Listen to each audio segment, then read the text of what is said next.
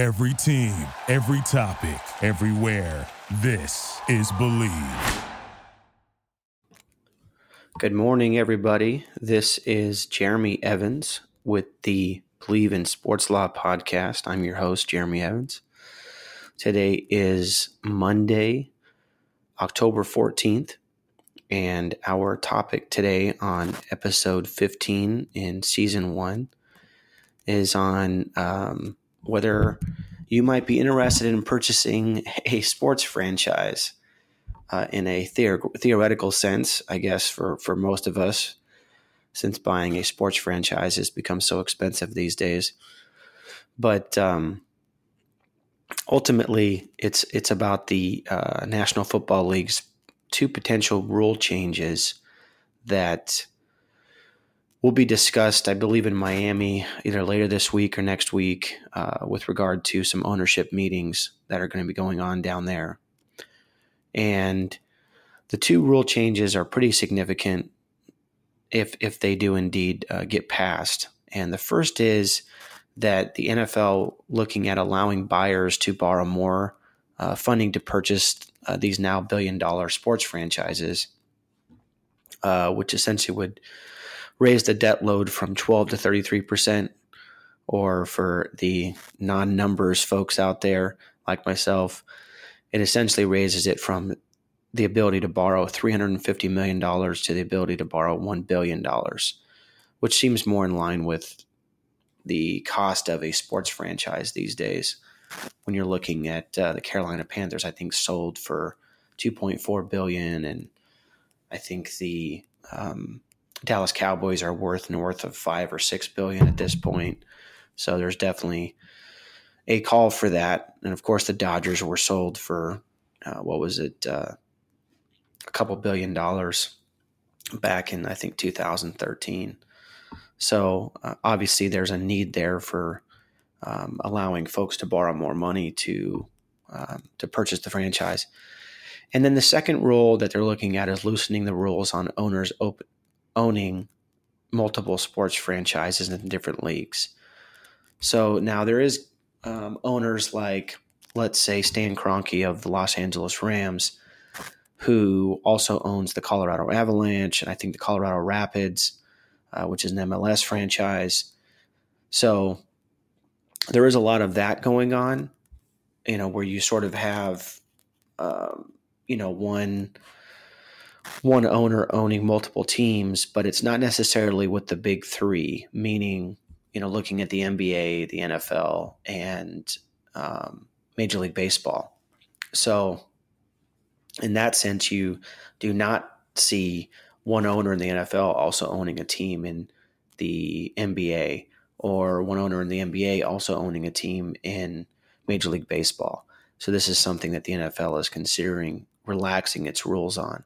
So this could be pretty significant. Now, when looking at some of this, you sort of have to think, well, why would the NFL do this?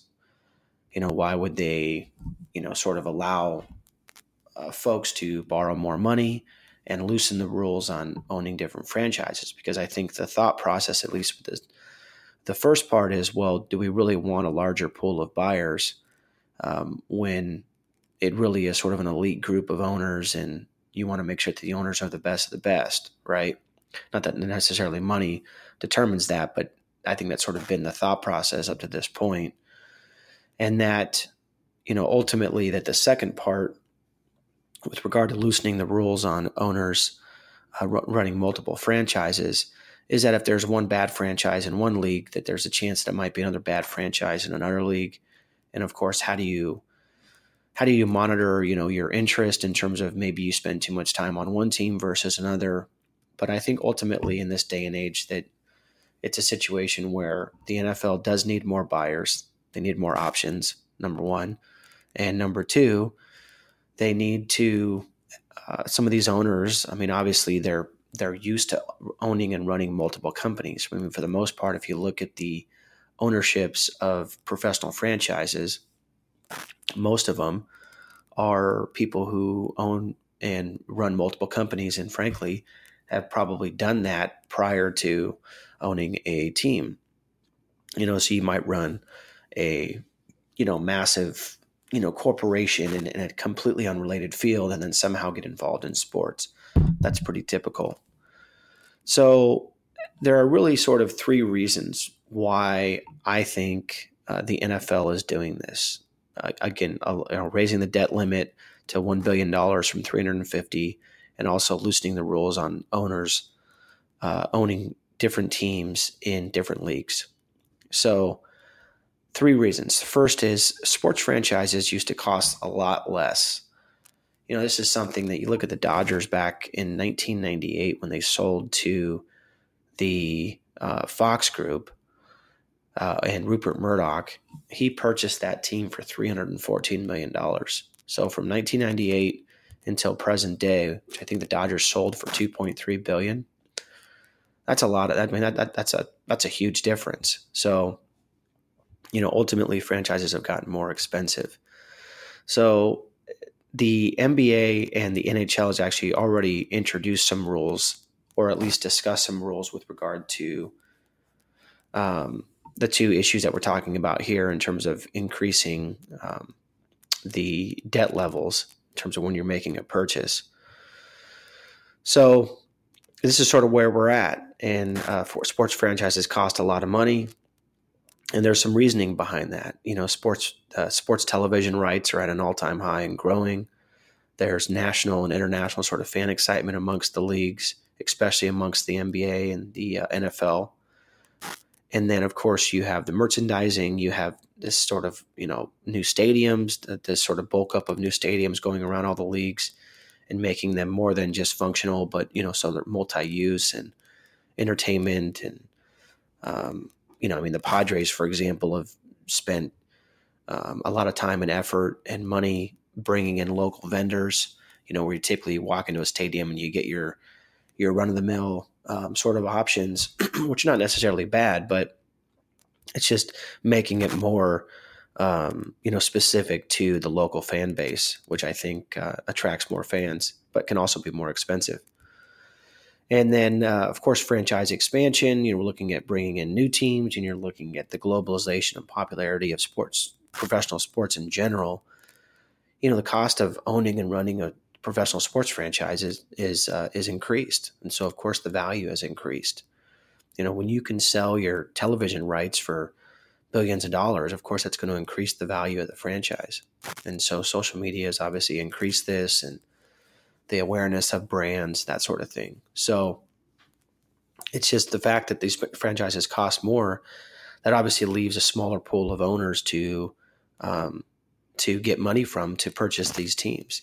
And there's, through the history of sports, there's been tons of wealthy individuals who have tried to purchase teams but have been unsuccessful. And that's partly because they didn't have enough money to make the purchase. And then also partly because these owners have to approve any new owners. And so it's in some sense who but it's also in a sense of how much do you have. So this opens up a new pool of owners, and we can sort of, as an example, the Dodgers, I believe, a couple weeks ago, added 2 more minority stake owners into their ownership group. And it's just something that I think is going to be commonplace going forward. And, sort of see these sort of owners coming in and getting into a situation where, they just, these leagues need, they need more money. They need to, they need more money. They need, a larger set of owners. So we'll sort of see how that plays out. But that is the sort of first reason why I think the NFL is changing its debt limit rules and loosening its rules in terms of owning multiple franchises. So that's the first reason. The second is sort of increasing price leads to increasing oversight.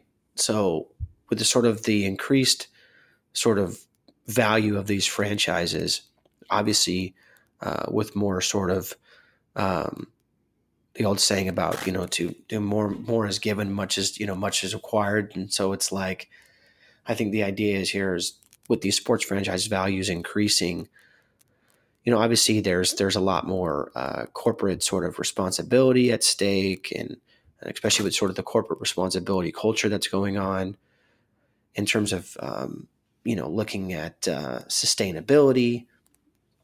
I think we just have a situation where these leagues want to make sure that they can trust, owners. And I think that maybe the thought process is that an ownership group might be more sustainable than, let's say, one or two owners or a family. I don't know if that's necessarily true, but I think that's just sort of a reality of where we're at today. So, and I think there's some history there that we could probably look at with, whether ownership groups or ownership families are better or worse for teams. I think it's just all about leadership, but we'll get into that. And then the third is really liquidity and diversification. So with streaming, sports betting, new stadiums, international development on the rise, sports franchises need more capital to grow and keep up with the times and keep up with their competitors. So by adding investors or owners, sports franchises can hedge their bets to have more liquidity, to move quickly, and to sort of see how they can develop and handle their sort of research and development and investments. And, more and more these days, sports franchises are getting into different investments beyond just what's on the field and what's in the stadium. And so sort of see how that plays out. So, and then, I think the other part on a personal basis is that, these owners are also looking to diversify their own portfolios. And of course, it also diversifies the team's financial backing, who's behind the team and sort of where they can get different resources. Now, of course, overseas, this is something that's been done already. You look at the Japanese Baseball League, the Korean Baseball League, and you can see that a lot of these sort of teams over there are actually the corporate or corporations themselves or corporate owned. So you might have, a tire company that owns a baseball team and then literally puts the name of the tire on the front of the jersey. And it's not just a branding thing. It's an actual, that's the team that owns it. And that's sort of the play that they're using there. But this is something that's not very common in the United States, maybe a little bit in soccer, because soccer was sort of developed internationally and brought here. So there's more of the fan base, I think, in corporate sort of leaders are more open to that. We see the sort of corporate sponsors on jerseys. But again, it's completely different from here than it is overseas, because here we're talking about the corporate brand actually owning the sports franchise. Now, the essential point here is that most successful sports franchises realize that ownership and management are two different entities. And we have to be careful there, because there's a lot of history here with regard to, corporations owning teams and families owning teams and sort of looking at who's best to do that. But look, at the end of the day, great managers and coaches and players win titles, and great owners provide this financial stability, leadership, and foundation to allow the team to succeed. Both are needed. And, but if we forget that, and if teams forget that, I think franchises will suffer and fans will grow weary. And I think that's something that teams need to keep in mind as you bring in more owners, is to determine where's the loyalty. Is it with the product on the field, or is it the bottom line? And, I think sports in general has proven that it's not the most money that wins championships, but it's also not the least money. You have to find a happy medium. And, sometimes teams get lucky, but for the most part, it's the teams that manage well that win in both finance and in sort of what's on the field. So it's a very interesting topic. And I think we'll sort of see how this plays out, in the space. But, but again, I think NFL allowing more buyers in could sort of open up some opportunities there, especially for the ability to borrow additional money. And then it should be interesting too to see what some owners do with regard to the ability to own multiple franchises in different leagues. I think it would be interesting to see how might let's say Robert Kraft owned Patriots franchise look in the NBA or owning a Major League Baseball team. I think, think about that, in terms of maybe of a Stan Kroenke owning a Major League Baseball franchise or whatever it may be. I think, different values for each of the leagues. And I think that may be a good thing, opening up the doors there and seeing how that plays out. So again, this has been a sort of interesting subject, and I guess we'll sort of see how it plays out. But it definitely has become somewhat easier in terms of buying a professional sports franchise. So, folks, this has been Jeremy Evans with the Believe in Sports Law podcast. This has been episode 15. Today is Monday, October 14th, and we'll look forward to being back next week. Thank you, and have a great day. Thank you for listening to Believe. You can show support to your host by subscribing to the show and giving us a 5-star rating on your preferred platform. Check us out at Believe.com and search for BLEAV on YouTube.